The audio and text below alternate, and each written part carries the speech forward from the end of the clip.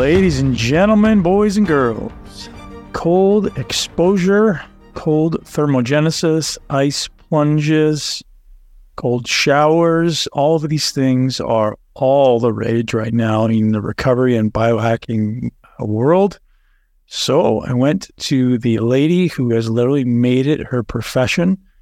Dr. Susanna Søberg is the founder of the Søberg Institute and the Thermalist Cure. She is the world's leading international scientist on cold exposure and ultimately heat therapy as well, and their influence on stress, health, and optimal performance.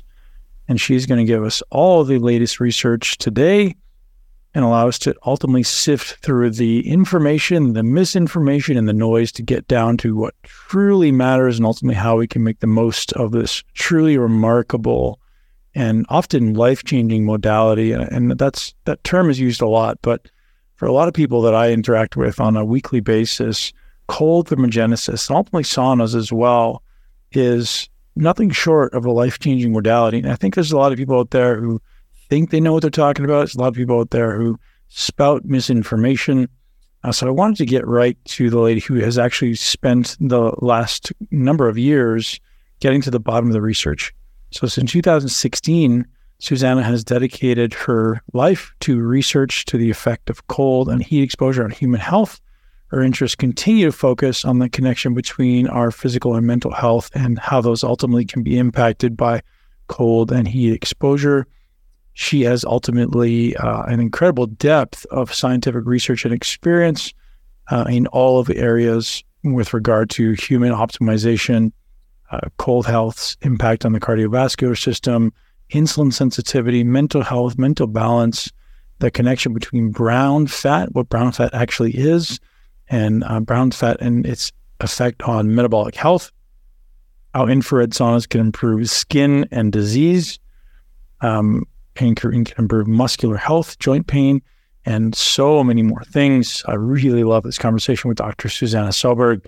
You may have heard her in the past on places like the Huberman Lab podcast, where Dr. Andrew Huberman, dives into all things related to cold health. We also discuss infrared sauna protocols. We discuss contrast therapy, hot and cold, back and forth, and get into some really useful protocols that Susanna has substantiated to optimize hot and cold, and so much more. Right before we get into this podcast, I want to bring you a special note from our sponsor for today. You may train like a pro athlete, you may eat like a pro athlete, but are you recovering like a pro athlete? Pro sports teams have entire teams dedicated to telling their athletes precisely how to act, how to train, how to perform, and how to recover. And now you can access the same information that they're using to ultimately integrate all of your wearable data. Our friends over at AIM7 are giving you a killer deal to try out AIM7, this incredible platform that integrates all your wearable data and gives you usable information that ultimately allow you to make great decisions on how to most effectively train, how to most effectively recover. There's so much information out there. I personally use a Garmin. I personally use an Oura. I'm actually picking up an Apple Watch because I've been recently made aware that it is actually the most accurate modality for measuring. And I'm using that information in my AIM7 platform to ultimately help me make more accurate decisions. AIM7 is the brainchild of a previous guest, Dr. Eric Coram, and his team of PhD sports scientists. They built this unique performance system tailored to your unique physiology that perfectly pairs with any training plan and ultimately shows you how to improve your sleep, how to be more motivated, how to get more energy, and ultimately how to have less stress. And you can try AIM7 for the rest of the year for $1 single, a very low investment to you for high potential upside. Head over to the App Store, download AIM7, and you can also get it on their website if you use the code MUSCLEAIM7. Again, that's MUSCLEAIM 7. And this is just for the muscle intelligence community.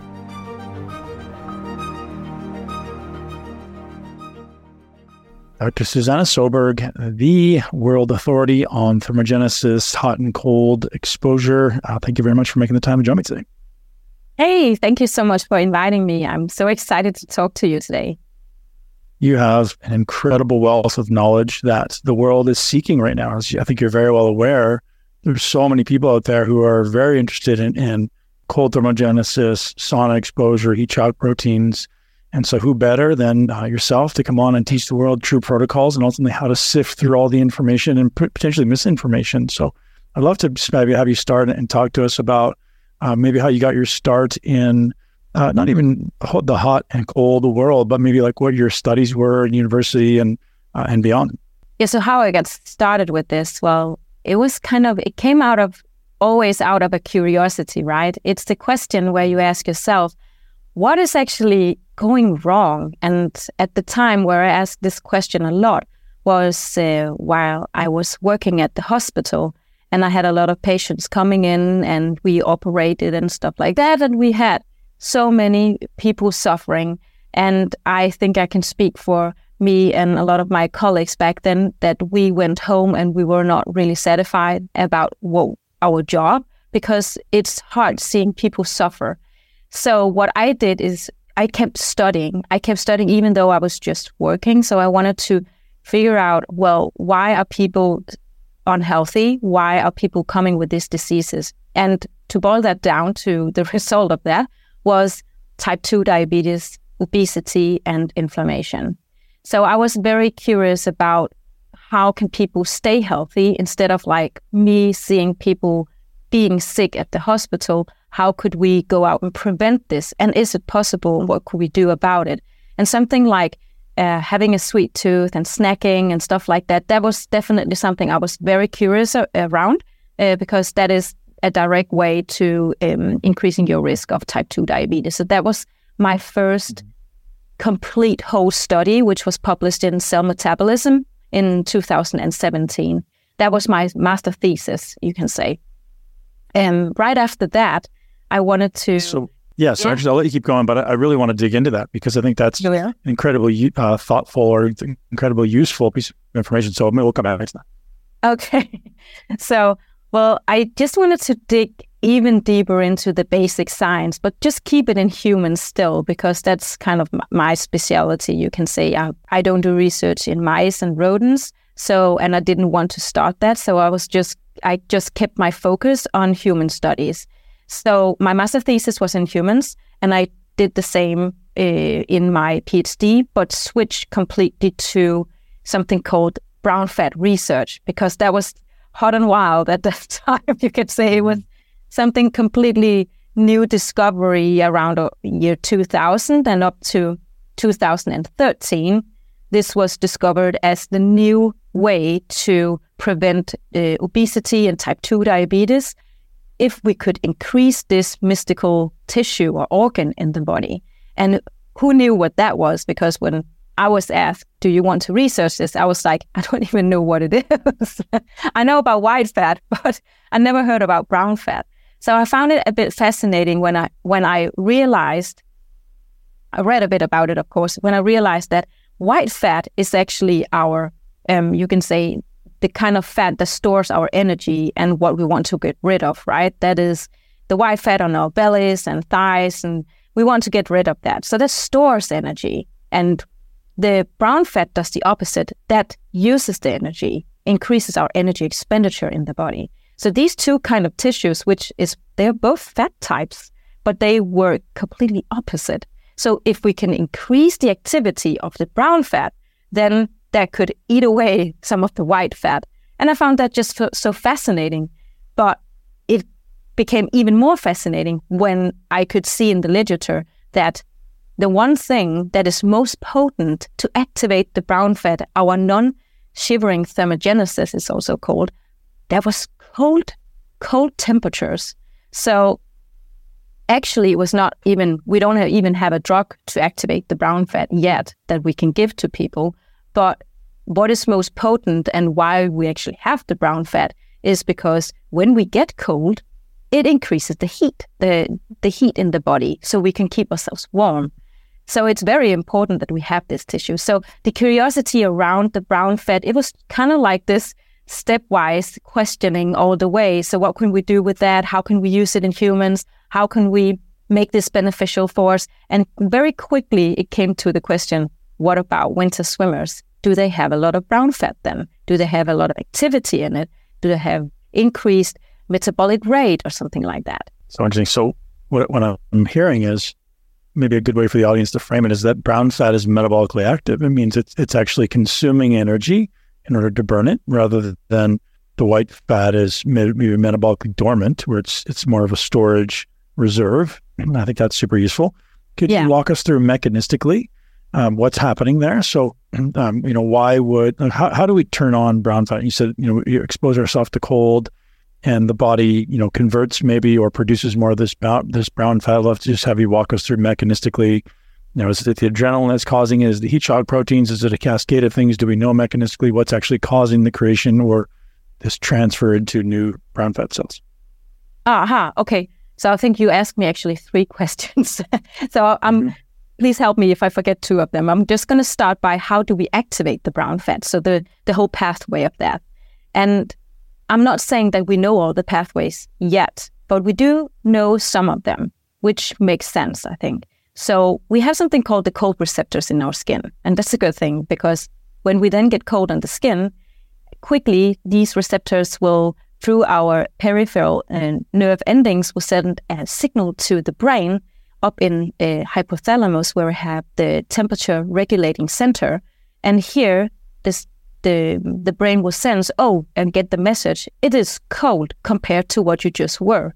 And because of that, it will increase a neurotransmitter and hormone called noradrenaline. And noradrenaline is the one thing that activates the brown fat. So on the surface of our brown fat cells, there are these small receptors who can sense the noradrenaline. And as soon as they connect, you have an activation of the brown fat cell. And what happens is that when the small mitochondria, so that is the energy fabrics in the cell, they get activated from this noradrenaline, it will use the fatty acids, the small droplets inside the brown fat cells, because there's a little bit of a storage in there of free fatty acids, but that's quickly just used. And as soon as that is used, the brown fat cells suck up the sugar and free fatty acids from the bloodstream, and in that way, it takes in the calories as fuel and uses that. So that is why we think about the brown fat as a way of get rid of glucose from the bloodstream and fat from the bloodstream, and why it can potentially be also treating type 2 diabetes. That's so interesting. So what is it about cold that differentiates? So obviously adrenaline exists in the body at times other than just being cold. So if I train, with weights or in high intensity exercise, I get adrenaline. If I do something that's stressful, I get adrenaline. That doesn't, you could tell me, does that also activate brown cells? Or what is it specifically about cold that increases these brown fat cell production? There are other things that also activates the brown fat. For example, actually exercise does activate also the brown fat, but not as potent as the cold. So if we are going for the most potent activator of the brown fat, that is cold temperatures, as far as we know. But it also makes sense if you think about it evolutionary. We didn't have isolated houses as we have today. We didn't have the ability to pack ourselves up like we do today. We are so thermocomfortable. But if you think about it, also babies, when they are born, they get super quickly cold because as soon as you take off the clothes, they don't have the ability to shiver in the muscles before they are like 6 months old, something like that. But they have a lot of brown fat, and that is to keep the heat up, so to keep them warm. And it's activated immediately as soon as they are cold on the skin. So when you go out in a t-shirt on a winter day and you get a little bit cold on the skin, even just in the face, or you breathe in cold air, cold receptors will quickly make sure that you activate your brown fat and just balancing that temperature out in your body so you don't get too cold, because then you will start shivering. Because when the brown fat is not able to keep your heat up in the body, the muscles will help you. But the cold is the most potent one, if that was your question. But exercise can do that as well. it is not adrenaline, it's something called noradrenaline. I know it's a little bit like, why is there a difference? But there is a difference. So noradrenaline specifically is the activator of brown fat. But if you look at what is activated when you go into, for example, a cold plunge, you go dip yourself in cold water, you will not have an increase in adrenaline. You will have an increase in noradrenaline, and not as much in cortisol, but you will have a noradrenaline. So noradrenaline is definitely the one stress biomarker that is activating the brown fat. And what we saw in my studies is that it is activating the brown fat, even when we cool them down. And there's also a difference when you look at people who have exposed themselves to multiple winter swimming seasons compared to a control group. Yeah, Dr. Søberg, we see all these interesting stories out of like Siberia of these children being exposed to cold at a very young age. Have you ever looked at the result of that, whether it be immediately or long term? And is there any validity or maybe merit in getting exposed to additional cold at a young age as far as its ability to change, call it thermogenesis for life, or change maybe metabolism or gene expression? Is that something you've ever looked at? I don't think that we really have that kind of long-term data yet. I could be wrong, but I don't quite remember stumbling about that. But I think also that the research in brown fat and the focus on brown fat is after the millennium. So I don't think that we really have that long-term studies yet where we have followed people and measured their brown fat continuously to see this kind of people living specifically here. But there are studies showing different volumes of brown fat depending on regions and countries. So we do have data on that. We also know that there's a difference between men and women. So women have more brown fat than men. I think we can also maybe explain that. But to answer your question, is like, I think it's very interesting. It could be that some people who expose themselves to the cold all the time is more prone to have an increased thermogenesis. There are studies showing that people who work outside a lot, they have more brown fat. So definitely it would make sense. Also, there are studies showing, for example, that fishermen, I love this study because they have their hands in cold water all the time and they are more adapted to cold. And that also shows that they are not cold because they increase their heat because they have an increased thermogenesis.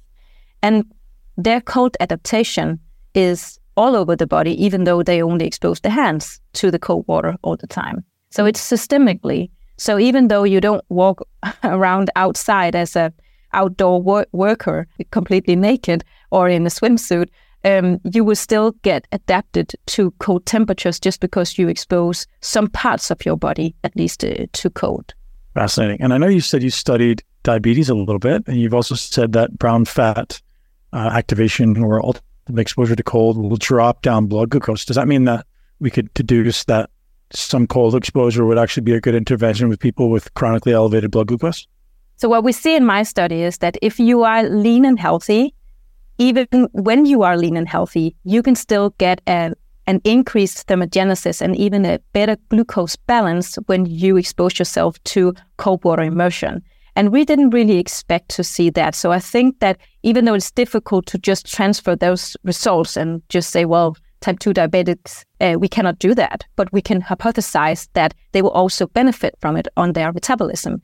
Because if you are healthy and you will increase your insulin sensitivity, get a better glucose balance, it might also work on people who has a disruption in their metabolism. So it's a good question, but I think that it's definitely worth investigating. Very interesting. So the way my mind categorizes hot and cold is there's cold on its own, and that has unique benefits. And then there's hot heat on its own, and that has unique benefits. But then there's also the overlap, and there's the intersection of these things. So we've discussed cold a little bit and how that increases brown fat activation.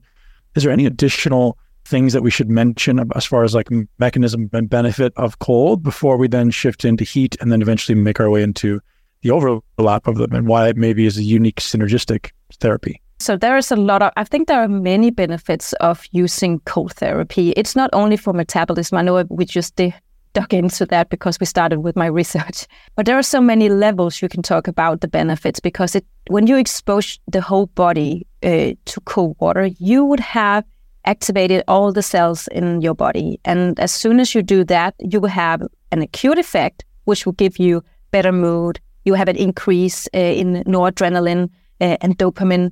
You have an increase in oxytocin. You will feel grateful, better drive. You will have motivation. You will reset the thoughts that you have before you went into the water would not be the same when you get out for the water, because you cannot, because you completely you translate or you transform the neurotransmitters in your brain. So whatever thoughts you have, whatever worries you had before you went into the water would not be seen the same when you get out. It's very difficult though. We will have to wait a couple of hours and maybe you will see it as bad as you did before. But the worries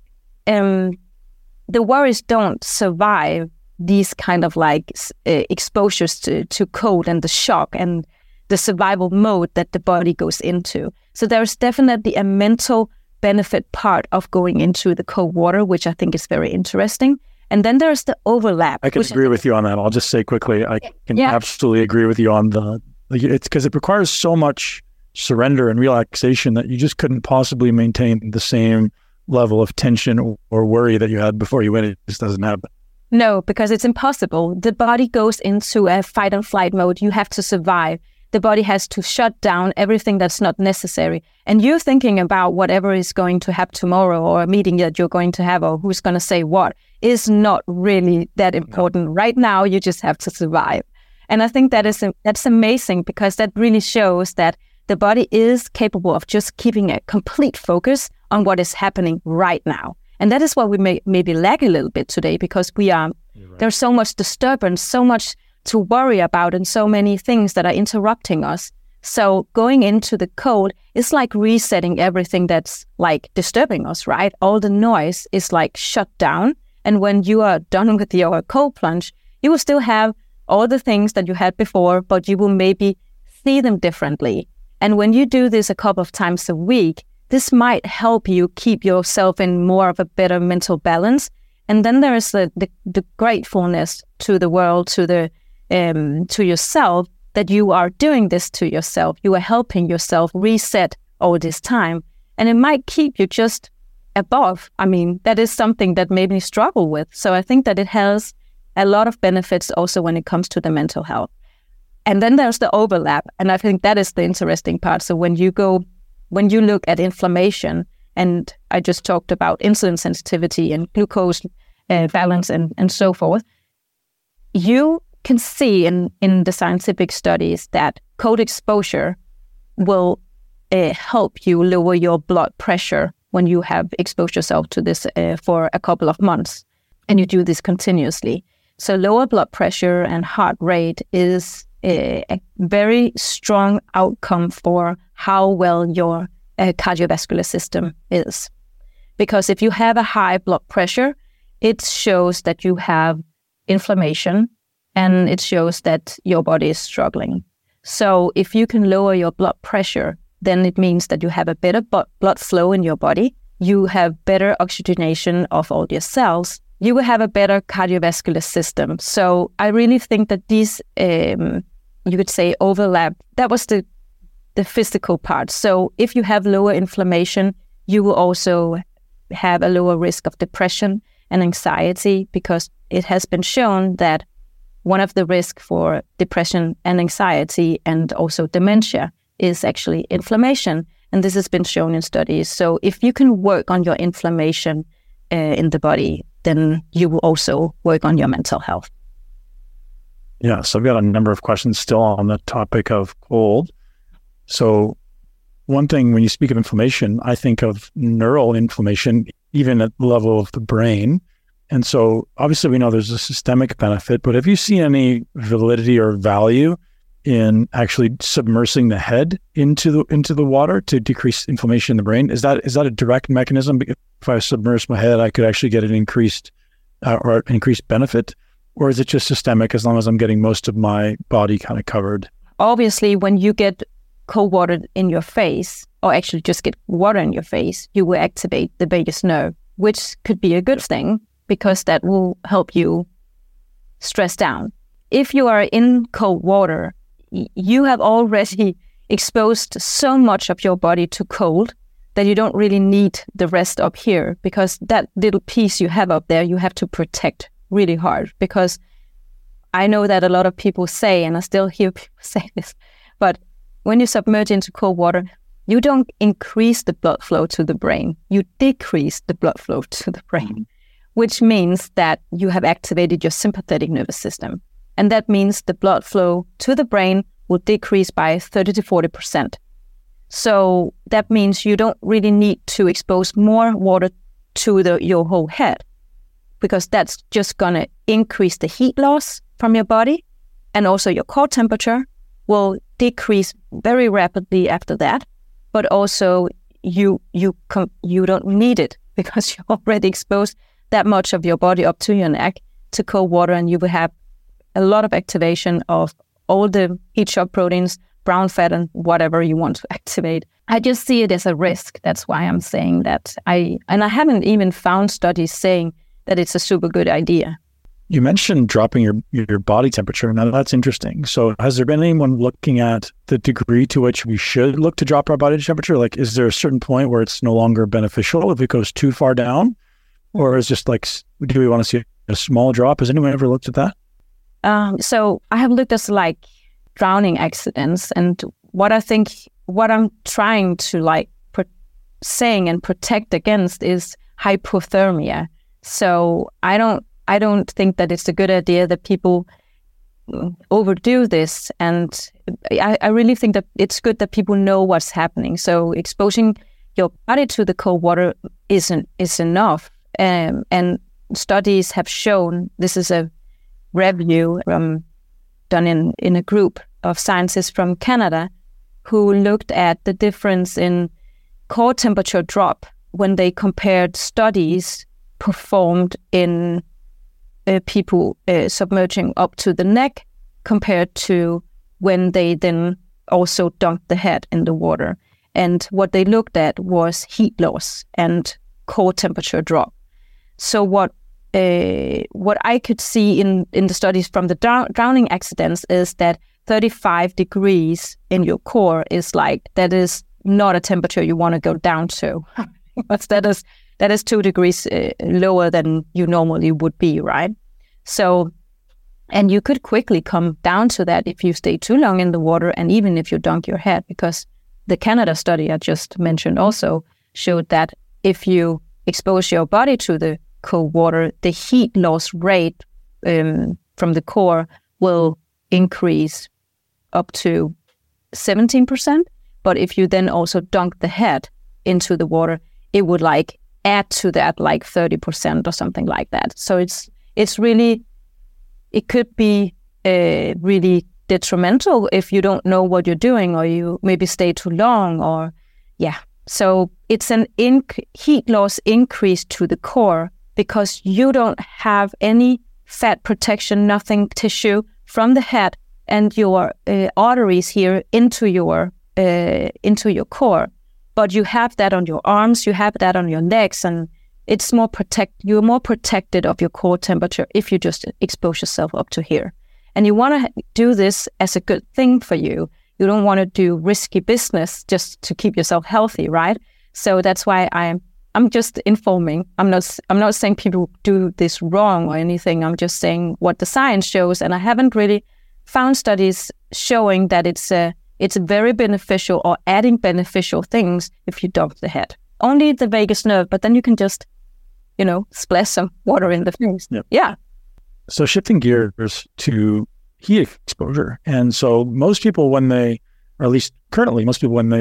talk about cold exposure, they also talk about coupling that with heat. So they talk about people cold and heat together. But if we just sort of separate them for a moment, able to kind of enlighten us on what's actually happening mechanistically in the body when it comes to sauna exposure. So when someone gets in the sauna, we're seeing an enormous number of benefits. I know you spoke recently on your social media about the benefits of long-term sauna exposure and the temperature specifically, and what people are seeing as far as these long-term cohort studies? Yeah, there are some incredible cohort studies from Finland, which shows that if you expose yourself to a sauna more than one time per week, even one is also good. But if you can do this just 2 times and up to then 7 times, that's what they have measured. Then you have increased benefits on your cardiovascular system. So just to those who don't know this study, I'm just gonna tell what it's about. So back in the 80s in Finland, scientists invited around 2,000 sauna bathers who did saunas from 1 to 7 times per week, and just followed them each year and just asked them, so how many times did you go into the sauna, and kept a record of that. And also how many minutes they stayed in there. And that was in order for them to see in 20, and now it's 25 and almost 30 years ago, to see if there are some correlations between going into the sauna and how many times, so the dose of sauna, how many minutes also, if that was correlated to mortality, so early death, or any kind of cardiovascular disease, mental disease, that's Alzheimer's, dementia. They looked at psychotic episodes. So they looked at so many things to see, is there any association between how many times you go into a sauna and how many minutes you sit there? And is there actually a higher threshold and a lower threshold for when the benefits fade out or plateau out at least? So what they found was in a study they published in 2015, were showing that if you use the sauna 2 to 3 times per week, you will have a low and a decreased risk of cardiovascular diseases by 27%.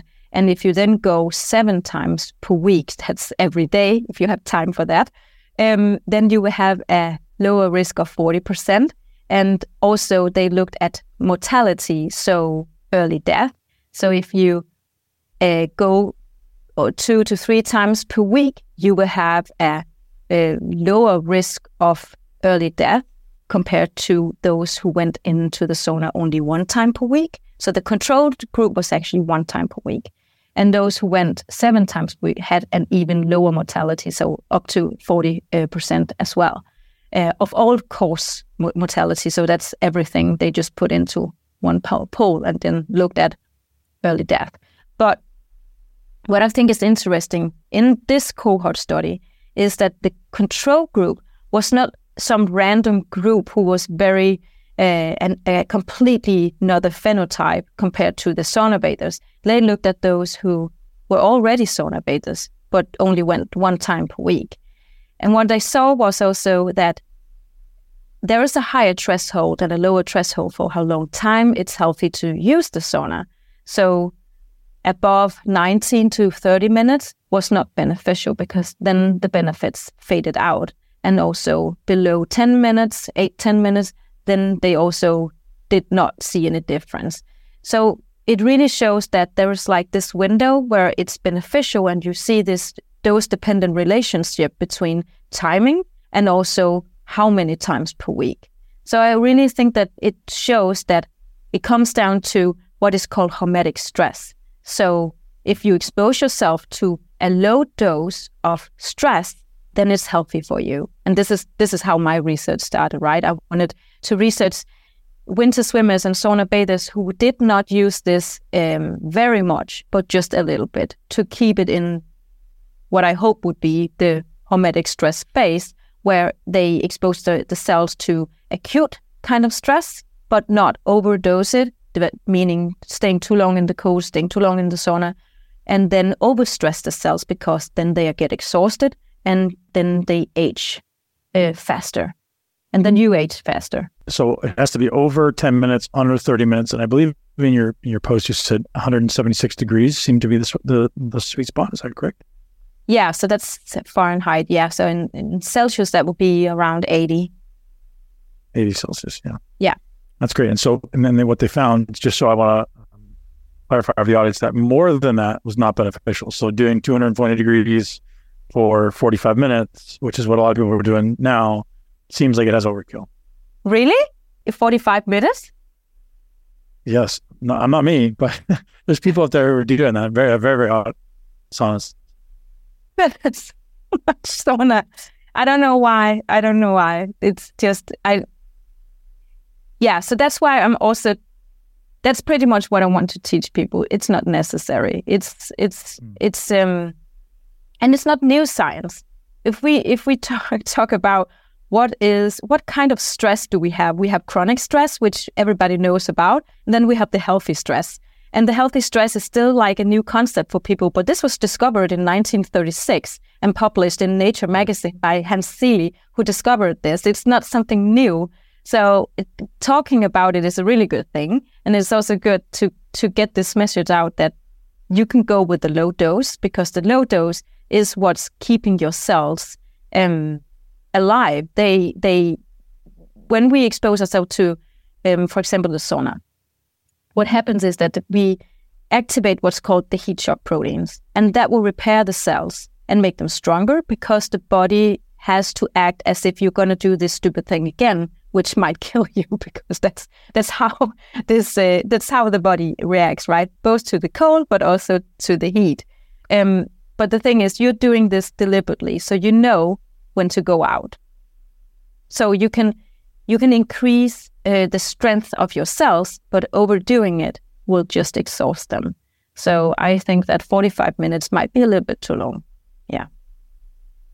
Yeah. I'm just the reporter. So we speak of the incredible benefits of cold, the incredible benefits of heat.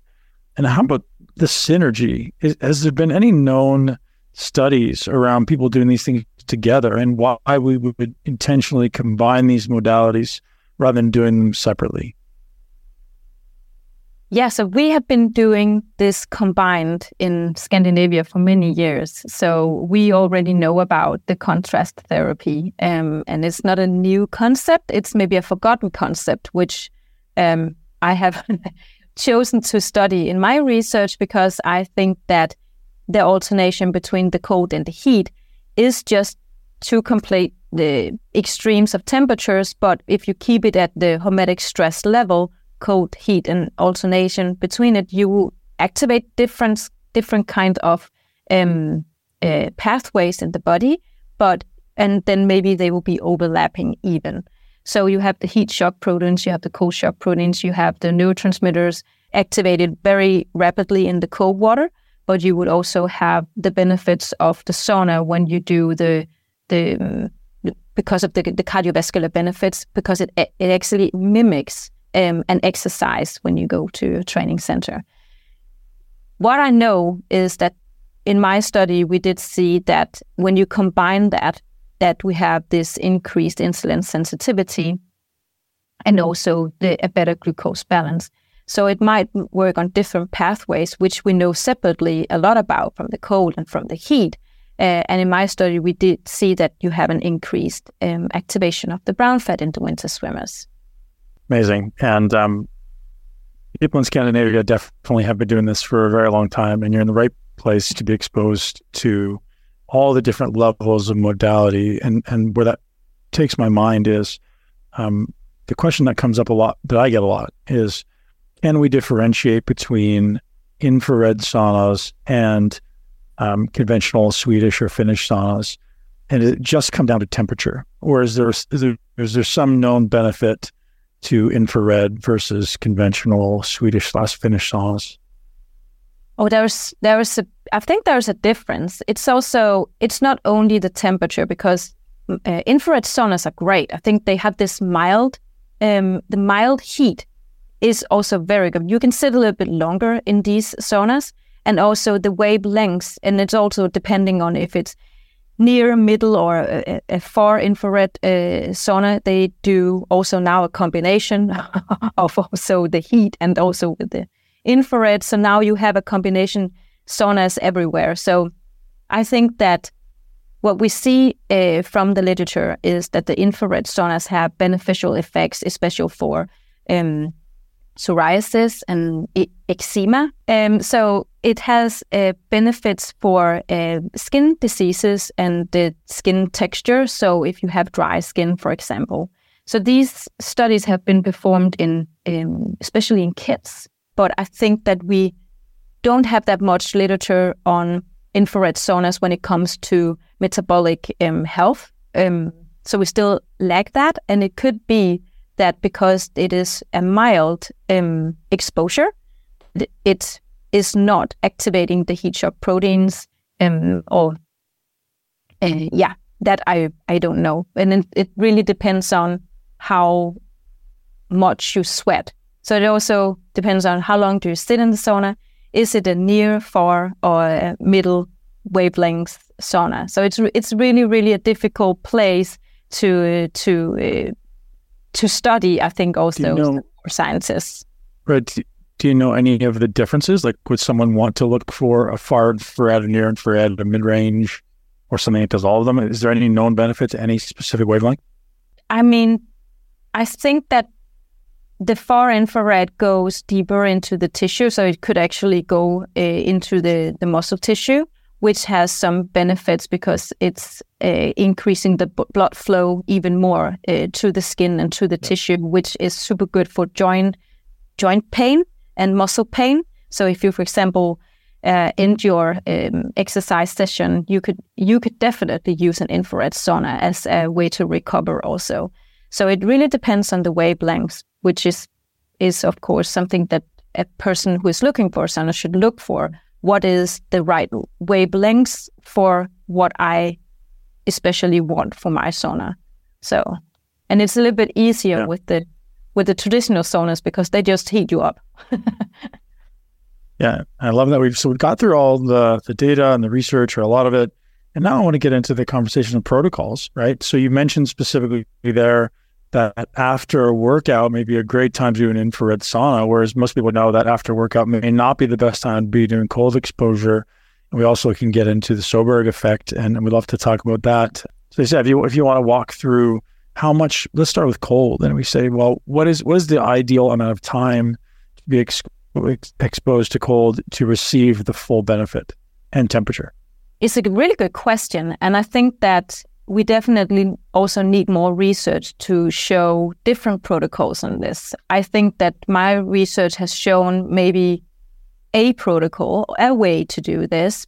So what we saw in my study is that if you expose yourself to cold temperatures, so cold plunges and sauna, you could do 11 minutes per week and divide that on 2 to 3 days and 3 dips and 2 sauna visits. And the sauna is 57 minutes per week divided on 2 to 3 days.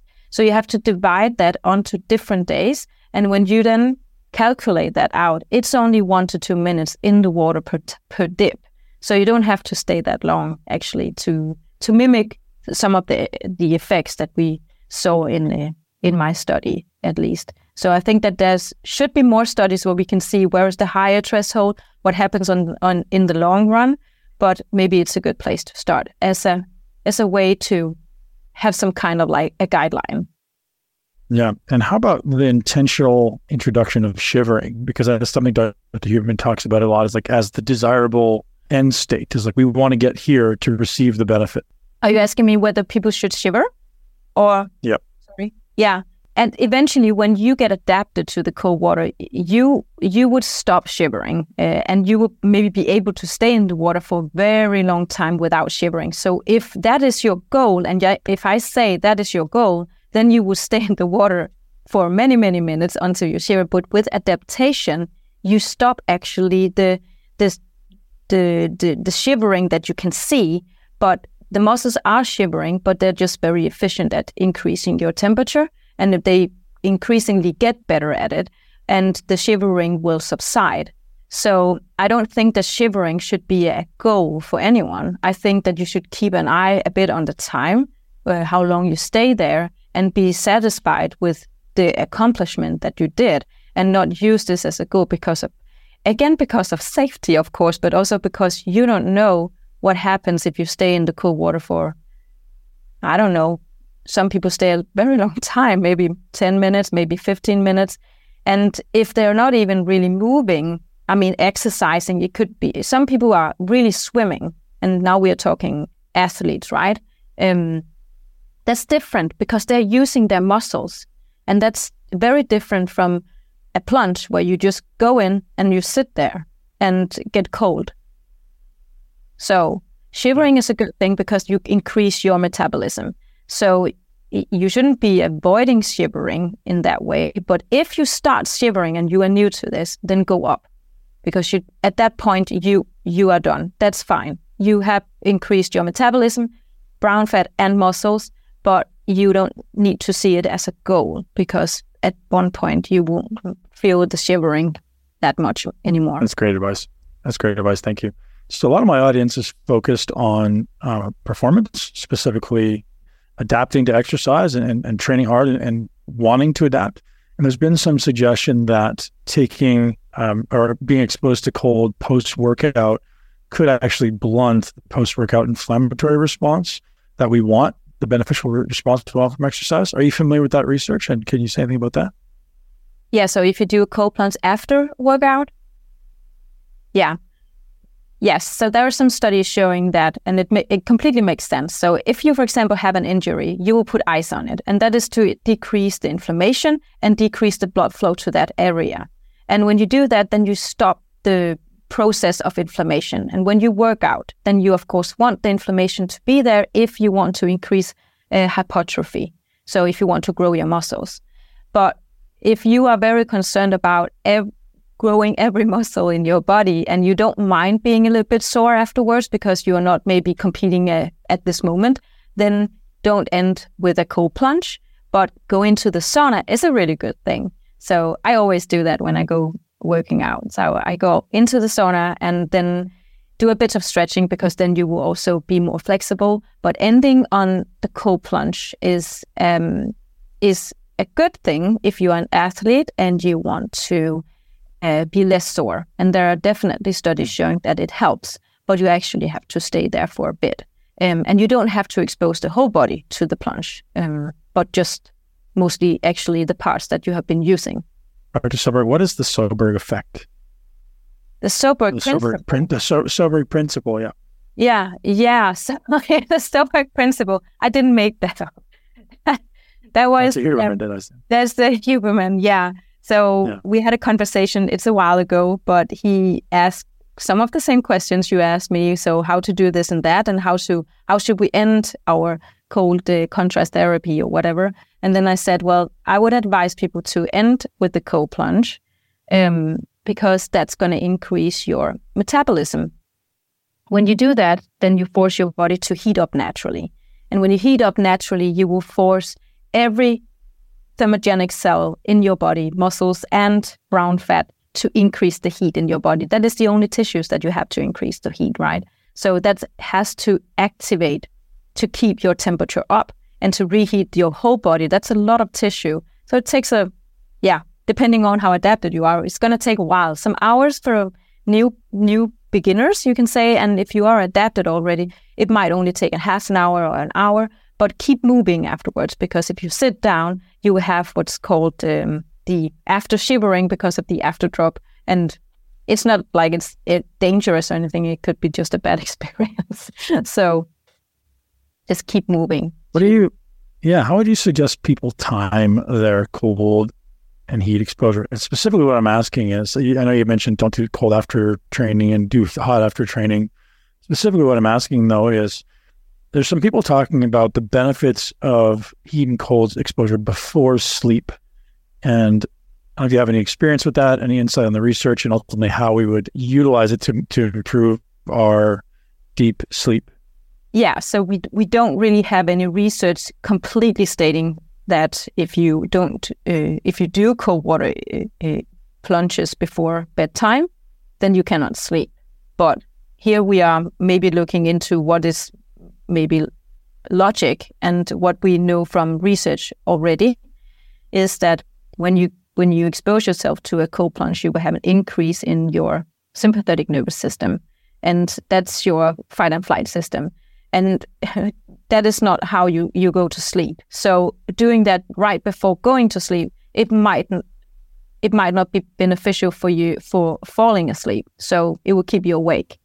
But what you could do is taking a sauna, because sauna is going to relax you and you will feel more distressed, and you have a lower heart rate after just one sauna session.